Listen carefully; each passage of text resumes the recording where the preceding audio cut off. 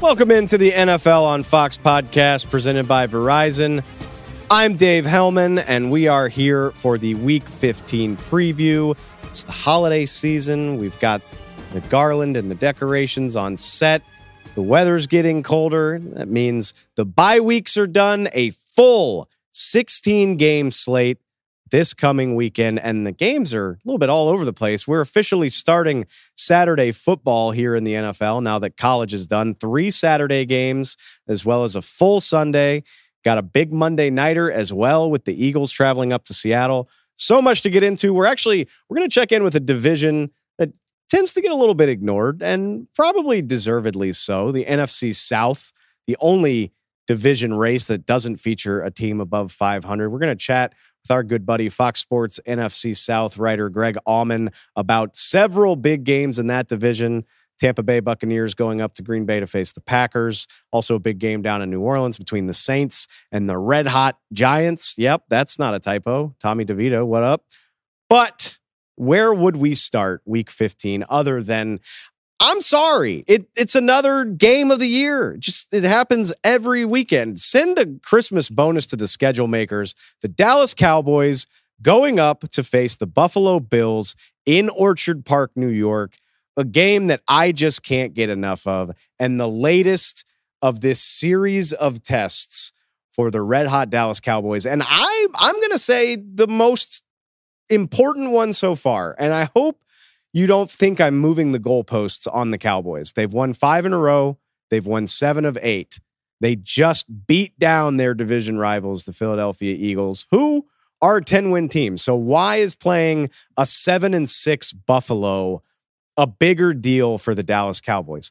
I'll tell you, it is the unknown. It is the unfamiliar opponent. Obviously, this is a cross-conference game. It is a cross-conference game against an MVP caliber opponent in Josh Allen. I actually looked this up this week. Dak Prescott, against quarterbacks that have secured at least one MVP vote, he's playing 500 football over the course of his career, 15-16. And I'm not saying that's bad. It's hard to beat great quarterbacks. But compare that to the success that the Dallas Cowboys have had in their own division. Dak Prescott is 30-8 against the NFC East. Even against the mighty Eagles, he's won far more than he's lost. We know that he can do that. It's when you venture outside of that territory that things start to get dicey. It's when you've had up and down results against Aaron Rodgers. It's going to Arrowhead Stadium a couple years ago and failing to score a touchdown against Patrick Mahomes. It's these sorts of games against the best of the best where Dak and the Cowboys have come up short. And like I said, there's nothing wrong with that. It's hard to win these types of games. But if we are to believe that these Cowboys are different, and if Dak Prescott is truly the MVP of this league, I'm not going to say it's a game that you should win, but winning it would mean a hell of a lot. Obviously, it would keep the pressure on the Eagles in the NFC East race. It would be another feather in the cap, another piece of your resume that says, yes, this Dallas Cowboys team can beat damn near anybody in the league. I mean, to some degree, that San Francisco monster is going to be looming, and we'll deal with that in the playoffs when it gets there. But beating Philly and Buffalo back to back would be about as much as you could expect from the Cowboys. We'll get to what comes after that because they're not done. Miami and Detroit are still on the horizon. But to beat a quarterback like Josh Allen, who's playing the way he is, beat the Chiefs in Arrowhead last week, had an all-world performance in a loss to Philly, I think it would mean a lot. And it's not something the Cowboys have done on a consistent basis, really throughout Dak Prescott's entire tenure. So yes, I think this is a bigger deal than the Philadelphia game, just because we have not seen them do it, just because it is the unfamiliar. So, game of the week. It doesn't need a whole lot else, but we're going to dive into it on a deeper level. I was joined this week by my good buddy, AFC East writer for Fox Sports, Henry McKenna, joins me now to talk all things Cowboys Bills. All right, Henry, you know the drill. It's the game of the week. It's the Dallas Cowboys at the Buffalo Bills. I want to start with the story you wrote for us at foxsports.com this week, which is a great read, by the way. Please go check it out.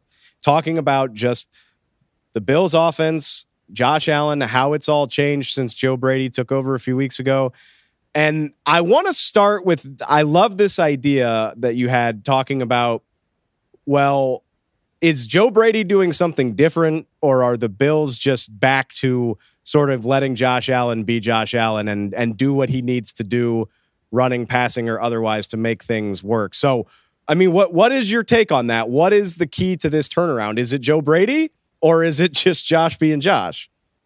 Right. I think philosophically, you have to ask yourself whether they fired Ken Dorsey or not and moved to Joe Brady. They were, I think, right, back against the wall, going to let Josh Allen cook, let Josh Allen be Josh Allen.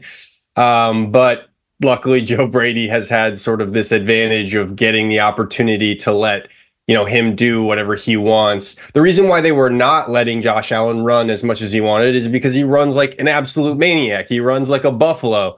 Unfortunately, he's human, and so he can't take the contact. He can't take flipping and knocking into defenders. And I think they worry a little bit about a scenario like Cam Newton, where we saw his decline precipitous, fast, fierce, and it really impacted the Carolina organization. The Buffalo Bills do not want that to happen with their prized quarterback. As much as Josh Allen has had his haters this year, he is an absolute force, and he is what every organization wants at quarterback.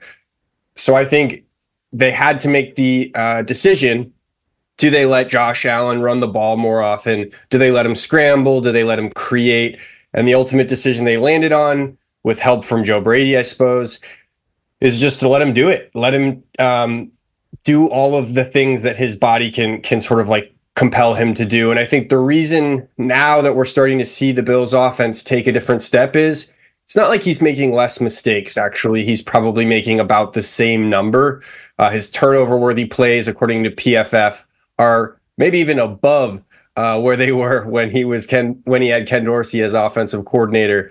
But I think Joe Brady called him a human eraser of mistakes. And so while he may be making those mistakes, by letting him run the ball more and by letting him continue to push the ball downfield, whether it's intermediate or deep, which we have seen, if anything, an increase in since Brady has taken over, that's where Josh Allen really makes his money. It's if you rein him in, those mistakes are going to kill you.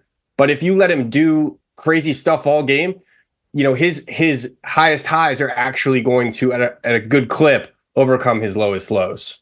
Yeah, I mean, it's easy to criticize the guy, and he's made his fair share of boneheaded plays this season, but 35 touchdowns is 35 touchdowns, right? Like, at a certain point, you take the risk that you're going to be able to overcome those mistakes more often than not, right?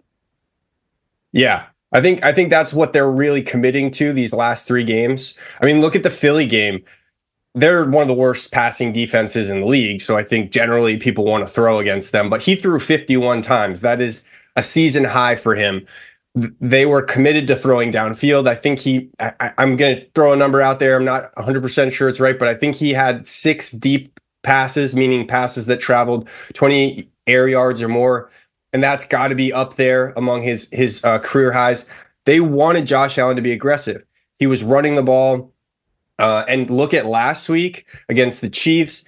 They created a red zone designed quarterback draw.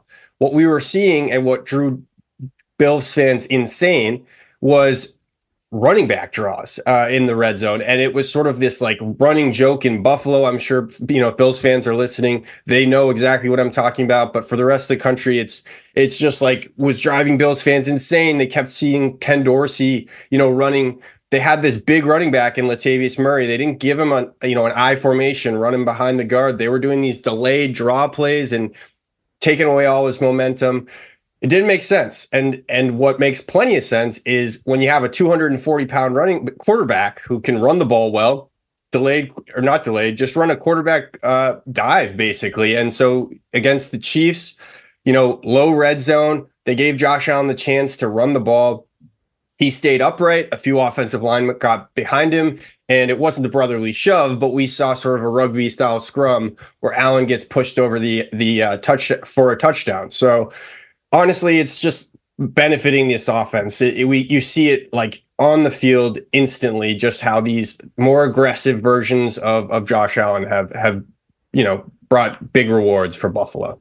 One last thing I want to ask you about the Bills offense, and you touched on this in your story as well, but it's striking what we're seeing from James Cook since Joe Brady took over, the young running back.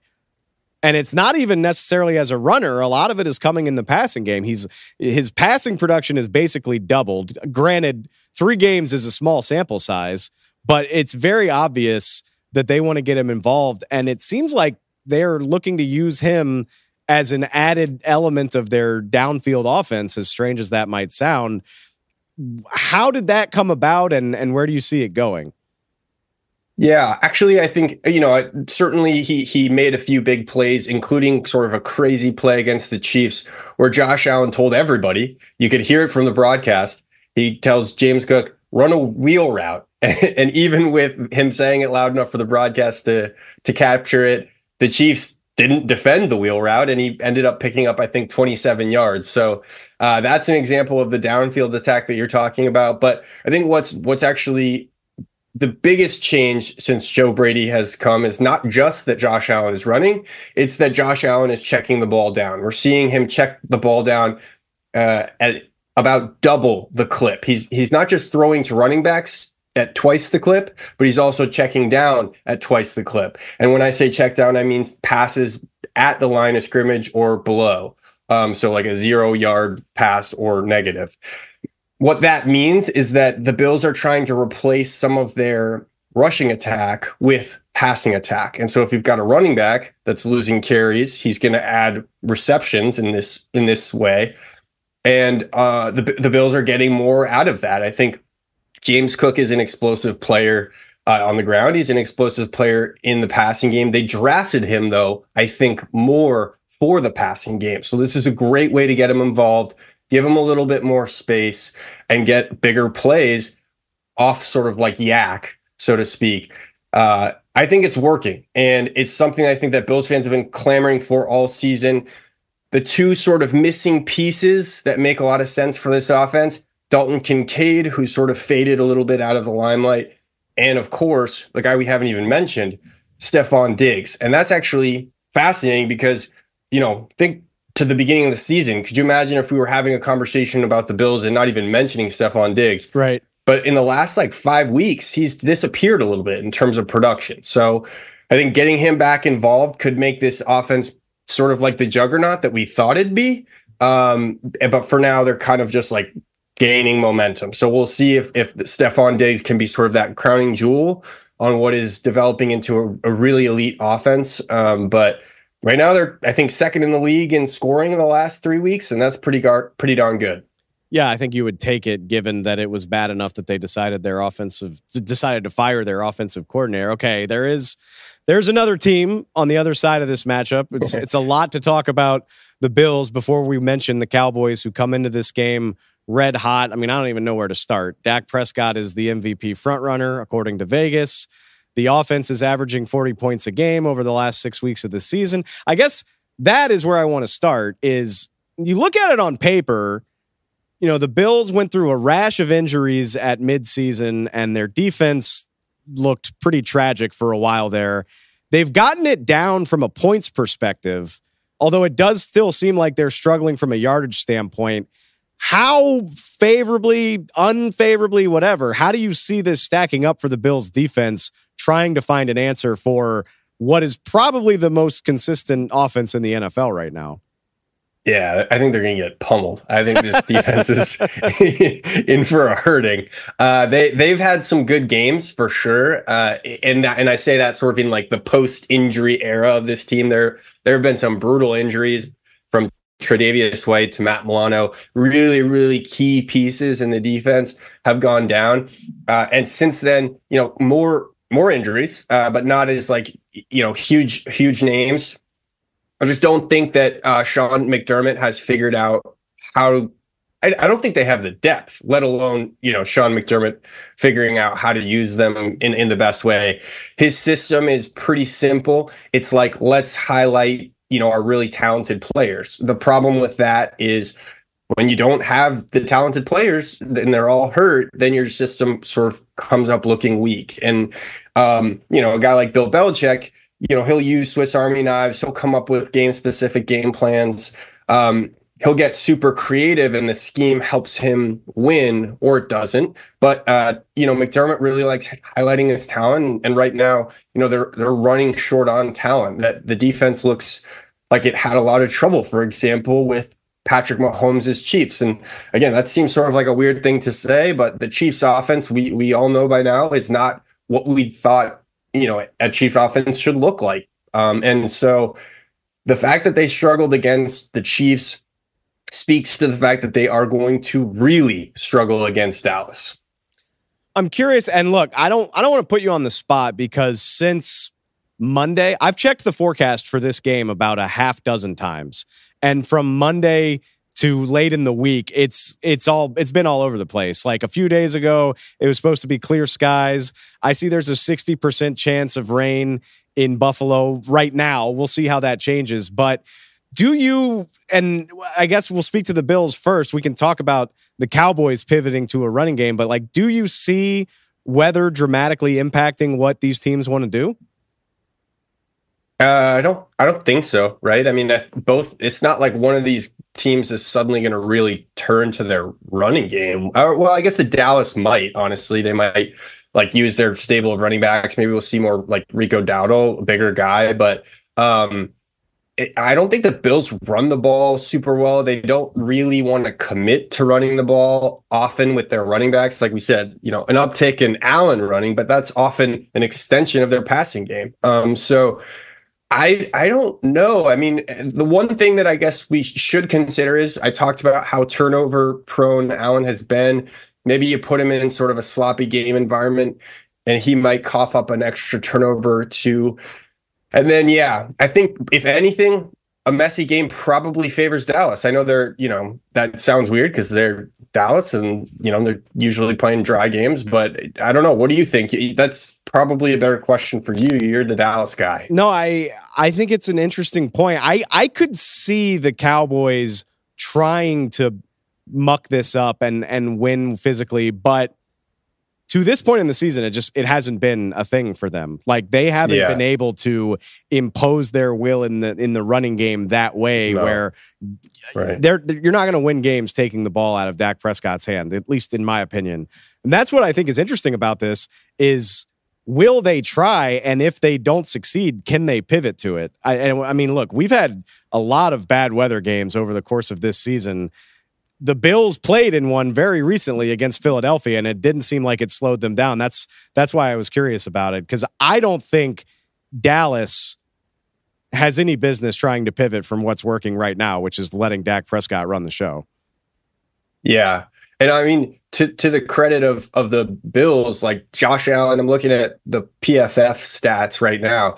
Josh Allen had a season high 6 big time throws, meaning, exceptional off the charts degree of difficulty throws and only 1 turnover worthy play in that Philly game with all of that messy weather. So maybe you're right. I don't know. Maybe because Buffalo is accustomed to playing and practicing in bad weather, they can probably have their passing attack go uninhibited, whereas Dallas might have a little bit more issues, with their efficiency. And if this does end up kind of looking a little bit, I wouldn't call it a shootout, but like being a high scoring game, then maybe that ends up being, one of the small margins of victory for either team. I saw Cowboys tight end Jake Ferguson was dunking his hands in water during practice on either Wednesday or Thursday. And I was like, yes, that's how I know a dome team is getting ready to go up to Buffalo, is when you're sort of dotting your I's and crossing your T's about stuff like that. Yeah. I actually once saw Bill Belichick at training camp. He was standing over the kicker. It had been like a really pristine training camp. And so good weather, like 90s or 80s, so hot, but like nothing foul, so to speak, that sometimes we get in New England. So Belichick got tired of it. He gets a few water bottles in his hands. He walks over the extra point operation. So he's standing over the holder and he's just dumping water over the holder's hands and the ball as the place kicker is hitting the extra point. It was pretty hilarious. A little bit of like that, a little gamesmanship, a little bit of practice. That's just good old fashioned football guy stuff. All right, Henry, I got one last one for you. And I saw it. It ran across our screen here just a minute ago. I feel like people are looking at me like I'm crazy. And this goes back to the top of the conversation. Like, look, I know he's thrown a healthy amount of interceptions. I don't think there's more than a couple quarterbacks that are playing better than Josh Allen right now. And I think if he wins this game, I think it puts him right back in the mix for NFL MVP, honestly. And on the opposite side, a game like this, I still think this counts as a statement game for Dak Prescott, just being able to beat a quarterback of Josh's caliber the way he's been playing the last couple weeks. Depending, wherever you want to take it, do you agree with me, I guess, that the winner of this game has a serious leg up when you're talking about not just postseason standing, but whatever NFL MVP conversation you want to have as well? I think inside each building, they must have a lot of respect for each other. Buffalo, I think, gets a lot of criticism. Josh Allen especially gets undue criticism. I think, maybe Buffalo, like Sean McDermott, for example, has not had the best year as a head coach. And I think that's a big reason why they're sitting in the situation that they're sitting in. But Josh Allen has done his very best despite sort of a lot of issues around him. And like you said, should be in the conversation for MVP sort of if this team makes a push into the playoffs. They're currently sitting at about 48% according to a few different projections. So not necessarily a sure thing to get in, especially when they have a tough Dallas team this week. But I think hopefully people are really watching these games, are really watching how Buffalo's playing. I was actually on the Broussard show a month ago or something, his podcast, I think, and I was explaining exactly this. I was like, just if you really look closely at sort of what's happening, you can see the boneheaded plays are really kind of looking bad for Josh Allen, especially when everything around him is sort of blown up. But those are the type of boneheaded plays that he kind of just makes, and you have to live with them because guess what? If they'd won the game, then they would have shown the highlights of like 5 different insane, sensational, like Mahomes caliber plays.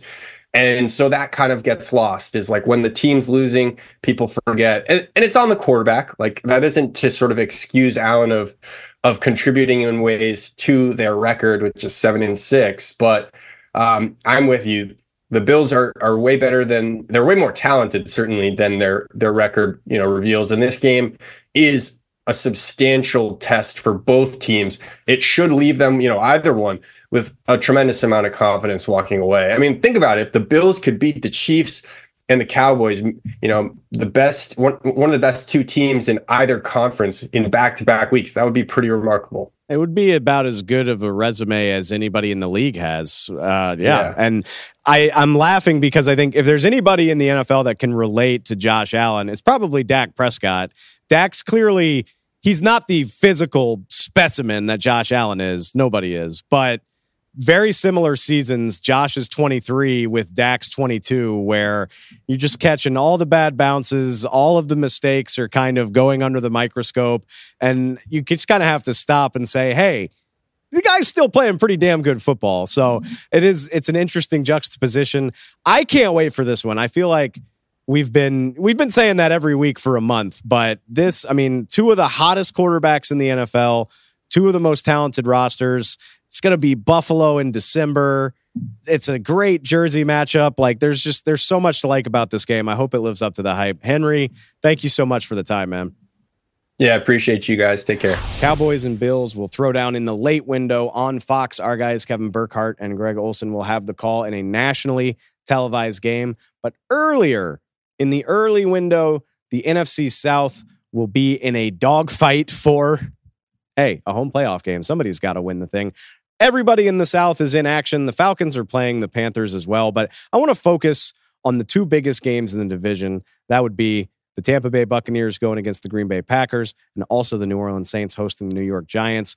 Two big matchups that could go a long way toward deciding who wins that division. And just as interesting as who wins the division is what the hell happens to the teams that don't. I think it's fair to say Tampa Bay, Atlanta, New Orleans, all fighting through fairly disappointing seasons relative to how easy the schedule looked heading into the year. So to dive into these matchups, but also what the hell happens afterward, I'm joined now by my good buddy, Greg Allman. He covers the NFC South for FoxSports.com. All right, Greg, the often ignored NFC South is front and center this week. I guess we'll call it a dramatic division race, maybe not an overly good division race. 3 teams below 500. All right, let's start with the division leaders. It kind of feels like the Buccaneers fell off. They start 3-1, they go to 3-5, and then we look up around the holidays and they're leading the division. They play the Green Bay Packers up at Lambeau this weekend.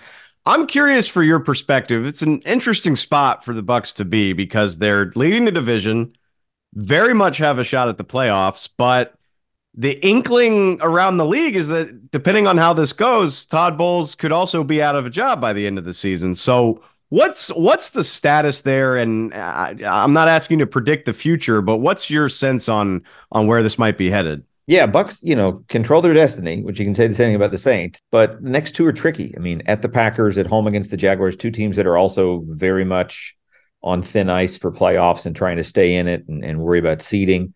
So no, the nice thing for the Bucs is for them, if they beat the Saints and the Panthers in their last 2 games, they got a really good chance of making the playoffs. Even if they just split the next 2, going to Lambeau is tough. They won there obviously in the playoffs in 2020, had a different quarterback then. But yeah, it's one of those where, if they show up and play one of their better games of the year, it's a game they can win. Packers just lost to the Giants on Monday. So, I mean, anything's possible there. But if they don't play well, if they don't, win the turnover battle, that's a place you can go and lose. And now they're probably back on the outside looking in. So with that in mind, what do you see from the Bucs? Like, I mean, again, 6-7, the old adage is that you're as good as your record says you are. But I would argue the Bucs have played some solid football at times this year. Like, I don't know that Baker Mayfield's really getting enough credit for what he's been doing there.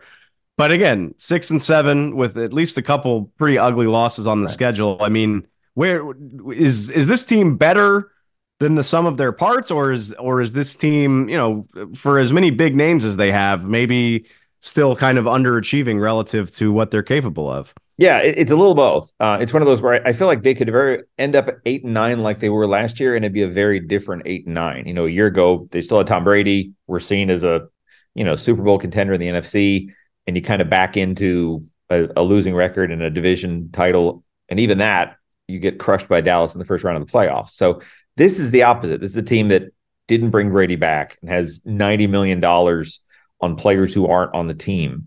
Vegas had them as one of the bottom 5 teams in the league. So if they salvage 8-9, 9-8, it's kind of a win. Fans are kind of divided here in Tampa. Some, want a high draft pick, want a new coach. Others, still know that this is a franchise that's only had so many division titles. So if you can go get one, it'd be 3 in a row for them. And even in a bad division, that's still an accomplishment. There's only so many banners they have hanging here. So that'll mean something. And again, like you said, they've had some bad losses. Falcons, Texans, games they could have won, should have won. And then they've really not held their own. I mean, the games they've played against the elite teams in the NFL, the Niners, the Eagles, the Lions, they have not played well in those games. So I think it's one of those where I don't think anybody expects them to be making the conference championship game. But for this team under these circumstances, I think they'd be happy if they can win the division and be competitive in a playoff game. So the scouting report, and this is going way back, but I expected the Bucs to have a solid enough passing offense, just when you consider Mike Evans, Chris Godwin. Baker hasn't been lighting the world on fire, but he manages to make a couple impressive throws a game. Having said all of that, Rachaad White's running the hell out of the ball right now. He's what almost 300 yards the last 3 weeks. He's at least got an outside shot at a 1,000-yard season. And I can't help but notice the Green Bay Packers are pretty leaky against the run. I mean, Right. is this the new Buccaneers identity, is to get this run game going? I think so. I mean, they've wanted to be a good running team all year. They were not for the first 2 months of the season. But yeah, like you said, Rachaad White's averaged 95 yards a game the last 3 weeks. If he averages 65 the next four, he'll be a 1,000-yard rusher. They haven't had a 1,000-yard rusher here since Doug Martin in 2015. It's the longest route in the NFL. And I think that goes a long way toward making life easier for Baker Mayfield. You know, Baker's a $4 million quarterback. So to get 20 touchdowns against 8 interceptions, he's one of the better bargains in the NFL. And he's got a chance here in these next 4 games. If he leads them to a division title, he's probably in line to get re-signed here and have a chance to lead this team moving forward. If he doesn't, if this team finishes 7-10, he might be going to another team, and it's his 5th team in like 2 years and change. So it's a big month for him. But Rachaad White, like you said, has a chance. If you think about how well the Giants ran against the Packers, how well teams have run against Green Bay all year, it'll probably start on a relatively cold day with him having 20, 25 touches and hoping for, 125 yards and a touchdown or two. It feels like a theme for all three of these teams that, depending on how good or bad things go over the final month, I mean, it could dictate a lot of big decisions when it comes to coaching changes, quarterback contracts, all that type of stuff. All right, one last question about the Bucs.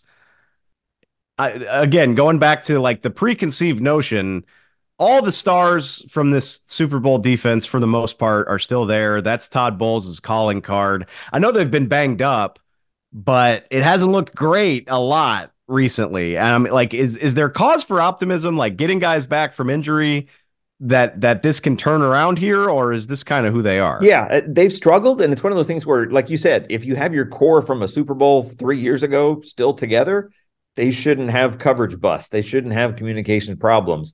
And they have. And some of that's been injuries. Vita Vea was out last week. Carlton Davis and Jamel Dean, their top corners, have been out. Devin White, who's probably disappointed when he's healthy this year, has been out. So they've been shorthanded. But I think they had thought this could be a top 10 defense this year, and it really hasn't been consistent. They're good at takeaways. I think they're +6 in turnover margin. That's one way they can win a game. Antoine Winfield's had a Pro Bowl, all-pro level season. But, week to week, you don't necessarily know what you're getting with this defense right now. I'm glad you shouted out Antoine. I think he's one of the 3 or 4 best safeties in the NFL. So Buccaneers fans, we see you, we notice you, we know. Okay. All right, let's switch gears. Let's talk about the team over in New Orleans that is now suddenly hosting the surging New York Giants. Saints and Giants. Go figure, right? All right, but I want your perspective on this. It's one thing that Saints fans are aggravated with Derek Carr. I mean that happens when you're not winning to everybody, but more like less so the beef with the fans is like the continued beef with his own team. I mean, throughout the season, we've seen it's been Michael Thomas on Twitter. It's been arguing with Chris Olave about who's doing the right thing on the play. He's barking at Pete Carmichael. I did see center Eric McCoy apologize to him this week. Still beefing with your center in the middle of a game. Like, can the Saints survive these types of vibes where the franchise quarterbacks is seemingly at odds with everybody? Right. Yeah. It has like the drama around this team feels like they've lost 4 in a row, and they won by 22 on Sunday. And you'd never know it by the questions being asked. A lot of the questions, the storylines are just, boy, you got to be frustrated. Boy, it's frustrating. Why aren't things working? Their defense has not been the unit they thought it would be. The offense has been kind of Derek Carr. You look at this division, Derek Carr was kind of supposed to be the guy that came in and was the one quarterback that could lead this division, and he has 13 touchdowns, which is a career low, on pace for a career low for him. And again, to hear him talk, I think he knows that if they can take 3 of the next 4, get back in the playoffs, kind of have a post-Breeze relevance again, it changes everything. But if they don't do that, it's kind of duct taped together right now. That's what I was going to get to next and look, I don't blame the Saints. I feel like the Saints catch a lot of flack for the way that they've gone all in at the end of Breeze's tenure. And even, maybe you want to stave off, you want to stay relevant, stave off like falling out of the spotlight. I get it. But with the way that this seems like it's not working, and I mean, barring a miracle turnaround, maybe that could still happen. Like, could this result in, I guess, for lack of a better way of saying it, the Saints blowing it up? Like, are they stuck with Derek Carr? Are they stuck with a lot of this stuff, regardless of what happens here? Yeah, they are, unfortunately. Like Derek Carr has basically, at a minimum, a 2-year, $70 million deal. So you can't even use him. Next year, he has a $30 million base, and it'd be great. The Saints are like $90 million over the salary cap already for next year. It'd be great to be able to restructure that, but I don't know that they want to commit to any more time with Derek Carr than they need to right now.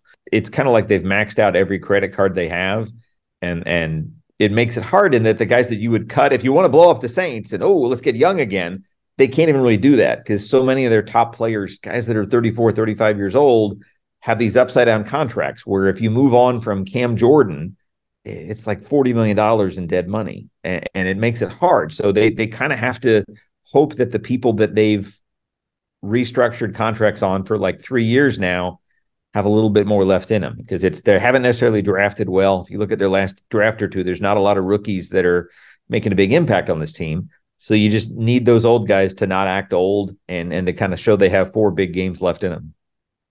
Just give me a little bit more, you guys. I mean, I feel like this has been the conversation with the Saints for about 6 years now. And every offseason, general manager Mickey Loomis and his guys, they find a way to make it work. But at some point, it feels like something has to give. So maybe this will be the month that it finally does, or maybe they'll rally. I am curious. I mean, it's definitely an older defense, but for the majority of the season, I would say this has still been a really good defense, particularly on the back end. Like I assume the Saints can contain Tommy DeVito as a passer. So maybe is it as simple as just saying keep him from running the ball? Right. And I wouldn't worry about Tommy DeVito. I'd worry about Saquon Barkley. I was just writing on them this morning. So the Saints held their first 7 opponents to under 120 yards rushing every week, and their last 6 have all had more than 120 yards rushing. Carolina Panthers, 1 win, rushed for 204 on Sunday. So if you have Saquon Barkley in a fantasy league, this might be a good week for him. And again, the Saints do some things really well on defense. They've gotten picks, interceptions, twice as many as they had last season. Turnover margin is something that works in their favor. The best thing you can say about Tommy DeVito in this game is that last 3 games, he has 5 touchdowns and no interceptions. The guys playing him have 2 touchdowns and 7 interceptions. And that's a big part of why they're 3-0 in those games. So Derek Carr, who's had his share of picks this year, has to do his best not to have turnovers on Sunday if they want to win this game. Go figure. Derek Carr, on paper anyway, is the bigger liability than the undrafted free agent from right there in northern New Jersey. All right, I'm gonna give the Falcons the benefit of the doubt, and like I'm gonna trust the Falcons to beat the Panthers. If I'm wrong about that, sue me. But what I do want to talk to you about really quickly with the Falcons is, I believe it was ESPN's Jeremy Fowler who he had a nugget this week that Arthur Smith is quote unquote safe, barring a total collapse. I'm curious what you make of that, because I laugh when I hear stuff like that because yeah, it sounds good to say somebody's safe, but I mean, there's still plenty of room for this season to go really sideways. Right. Oh, especially, I mean, right now, Atlanta has a fairly easy 4 games to close it out. Arthur Smith's been 7-10 in each of his 2 years here before this year. So if he's 7-10 or better, it's an improvement, I guess. But I don't know that people in Atlanta are excited about him coming back if it's not as a division champ. Atlanta's offense, I think there's been griping all year about just how much they've used 3 top 10 draft picks. We saw a big game from Drake London on Sunday, went for 172 yards against the Bucs. Bijan Robinson, has got up to 1,100 yards. He's had a nice all-around season. I don't think this has been the team they wanted it to be. Their defense has probably been better than expected. They were trusting Desmond Ridder at quarterback. So I think that was a question before the season started. But again, he's one of those where if they take 3 out of 4, if they beat the Saints the last week of the season and win a division title, he's not only back, he's hosting a playoff game. Everybody loves the Falcons. But if they go 2-2 or worse, it's shaky. Yeah, like I said, I mean, safe is an operative word. Like safe can Safe is something you say when you don't fully know how bad it can get yet. I'm not Right. saying that the Falcons are going to fall apart, but I do No, think there's a and lot of season left. to his credit, Arthur Blank is kind of at the opposite end of the spectrum from David Tepper, in a patient guy who It's believes in true. letting things high. I don't know that every owner is patient with 3 straight losing seasons, if that's what Arthur Smith has, but I do think that Blank is one of the more long-term, patient, um, compassionate owners in the league, and he might be the beneficiary of that. What a division. So just to recap, we know the team that's going to finish last, the Carolina Panthers, they've already moved on from their coach. 3 teams under 500 vying for the division title. The two of the three that don't get it, you're going to have serious conversations about whether that coaching staff stays on. And even the team that wins the division, there will probably be plenty of disgruntled people about their team hosting a playoff game and potentially keeping their staff. Do I have that about right? Oh yeah, absolutely. I mean, even if you win, it's kind of like the Bucs last year. I mean, they won and were in no point in a game with Dallas in the playoffs. And I mean, this division champion, NFC South, lines up with the lesser of the Cowboys or Eagles. They'll probably be like a 10-point home underdog in the playoffs. And if you don't show up in that game, it immediately washes away whatever excitement there was about making the playoffs. So it's a tough place to be. I wouldn't want to finish third in this division if I were a head coach, for sure. And there's different levels of patience. I think they know with Todd Bowles here that they had some financial limitations going into the year. It certainly sounds like they're sympathetic to Arthur Smith at Atlanta. I don't know if Dennis Allen has as much runway in New Orleans to where if he's 7-10, he's safe. But yeah, I could easily have 3 coaching searches in January to fill my schedule. Well, let's hope for everybody's sake. Like nobody likes to report on firings, and you don't want to be that busy either.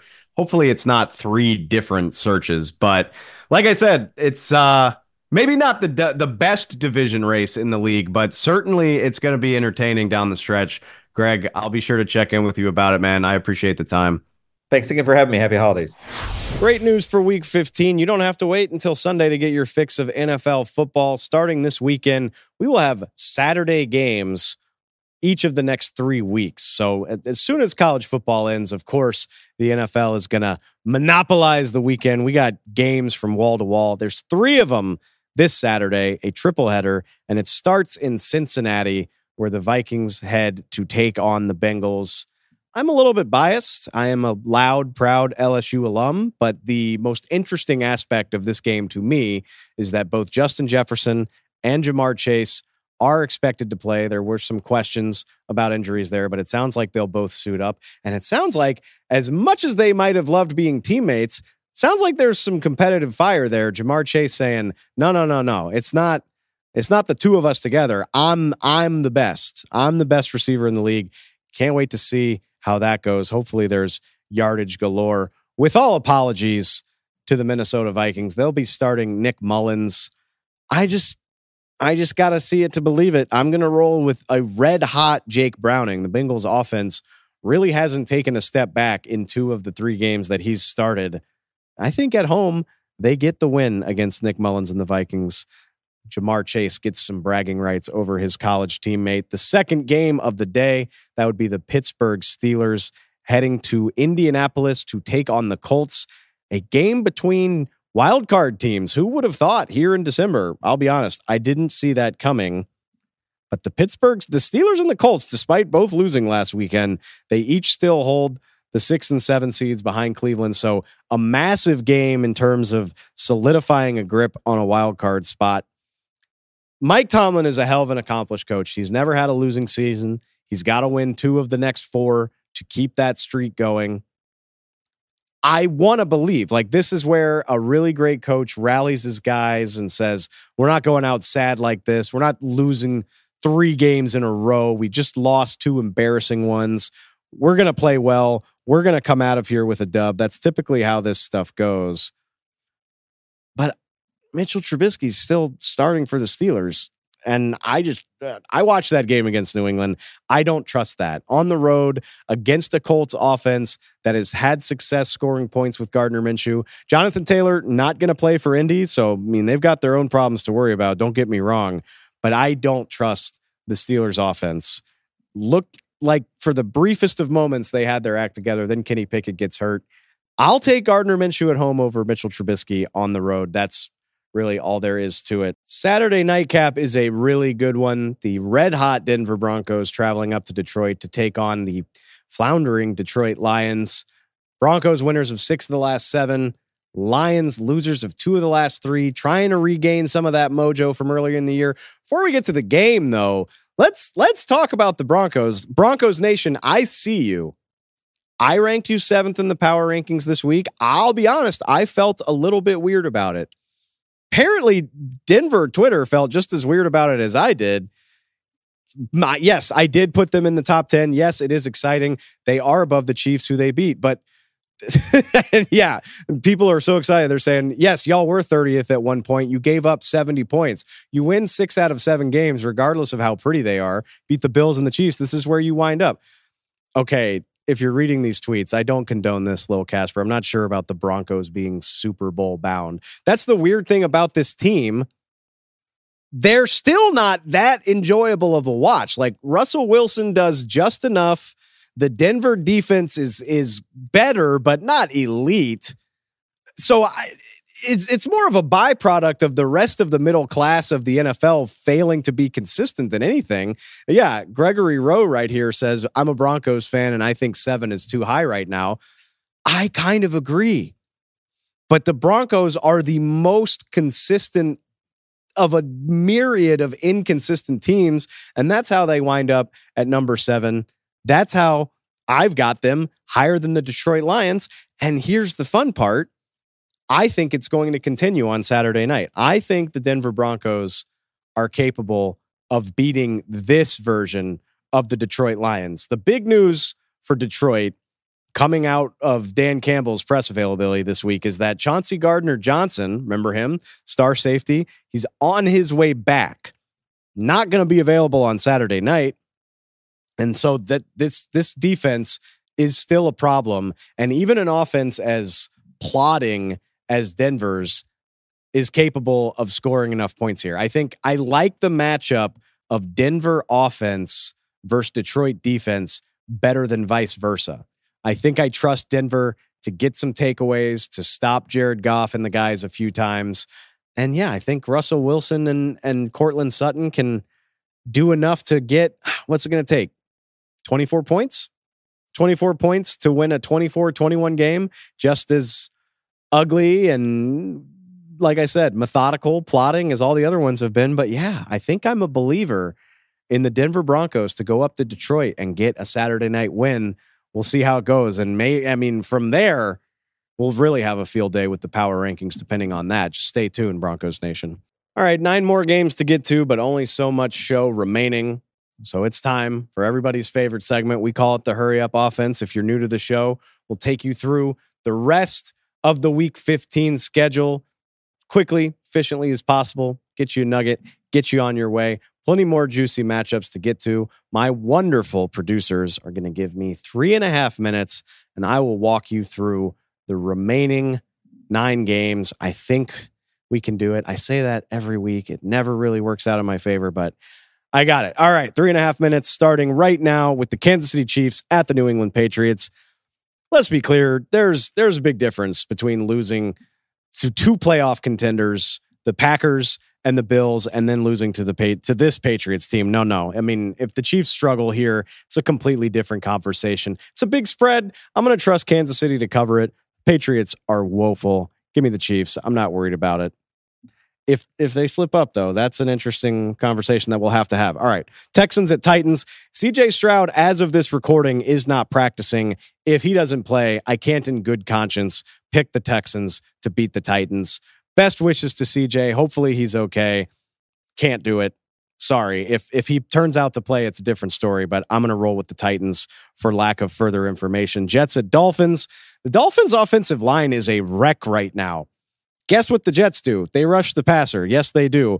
Miami may not cover the 8.5 spread. That's a lot of points, but assuming Tyreek Hill plays, and I think he will, I think that's enough to get the Dolphins to win. Maybe it's not pretty, but given the way Buffalo has shrunken the lead in the AFC East, I think you'll take even an ugly win against the Jets. I will take the Dolphins, but I bet it's closer than the spread. Bears at Browns, it is so tempting to pick a Bears upset the way that they've been playing recently.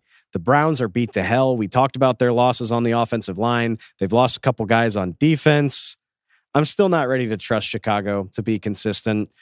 There's too much Jekyll and Hyde there with this team. There's still enough talent on that Browns defense. Kevin Stefanski's a good coach. Joe Flacco's playing well. Browns are at home. I'm tempted, but I'm taking the Browns. Falcons at Panthers. I'm just going to say this every week. If you can't beat the Panthers, then we don't need to talk about you. Falcons, if you want to stay in the playoff race, you got to, it doesn't even matter if it's close. Bucs beat them close the other week. Doesn't matter how close it is. Just win or else we don't need to talk about you. Commanders at Rams. I'm interested to see Commanders get a late bye week, the latest one possible. Maybe there's a little added juice finally getting a week off, but Matthew Stafford's playing as well as any quarterback in the NFL. I'm not sure if people realize that. Commanders secondary, not so great. I'm taking the Rams at home. 49ers at Cardinals. Only question here for me is whether the Cardinals play the Niners close for 2 or 3 quarters and then the Niners pull away, or if the Niners pull away from the very get. Doesn't really matter. San Francisco wins by 17 plus either way. Maybe 14 plus. We'll say 14 plus to be respectful to the Cardinals. But regardless of when they do it, the Niners pull away. Ravens at Jags. Typically, when a team is fading, you can sense it. The Jags seem like they're fading. Maybe you rally in a home game to pull off a miracle, and nobody loses 3 games in a row, right? But between Trevor Lawrence's injury, losing Christian Kirk, and the Jags defense being meh, no, I'm rolling with the Ravens. I can't pick the Jaguars right now. Wrapping it up, Eagles at Seahawks on Monday night. Different sides of the same coin. I'm tempted to say the Eagles are losing too much. They're not the same team. They're beat up. They're tired. Yada, yada, yada. They're still a much better team than the Seahawks. Geno Smith is going to play in this game. I think it'll be close. I think it'll probably be stressful for the Eagles, but I'm not writing off the Eagles just yet. I do trust them to find a way to pull it out and get their 11th win. And I did it. I said I would do it, and I did it. I think that's the first time in a month I've done it. Okay. That does it for the hurry up offense. And I think I've been instructed to tell you now that it's the part of the show where I'm getting a birthday surprise. And I sure am. Holy cow. Wonderful producer Justin here with the assist. Thanks, man. Happy birthday, Dave. Thank you, Justin. Thank you, wonderful staff at the NFL on Fox podcast. Should I show this can I hold that up for the camera? Yeah. Says happy birthday, Dave. I don't want to spill it. Oh, yeah. That's gorgeous. It's my 35th birthday. I feel old as dirt, and I'm going to definitely have a sugar crash when I'm done eating this cake, but I will. Don't worry about it. So yeah, I'm another year older. The NFL season's about to be another week older, and that does it for our preview show. We will be back on Monday, as we always are. We will take you through the highs and the lows, the crazy and not so crazy. All the storylines, we'll have the whole thing starting on Monday. We'll talk more Eagles Seahawks news and notes, react to all of the madness. I'm sorry, I'm still shook by the birthday surprise. I'm going to go eat this. Till then, please go find us on Spotify. Please go subscribe on Apple Podcasts. We have a YouTube channel. Please go find that. Wherever you find your podcast, wherever you get your NFL news, we will be there, and we will be here on Monday to break down Week 15. Looking forward to it. Appreciate y'all so much. Happy birthday to me. We will catch y'all next time.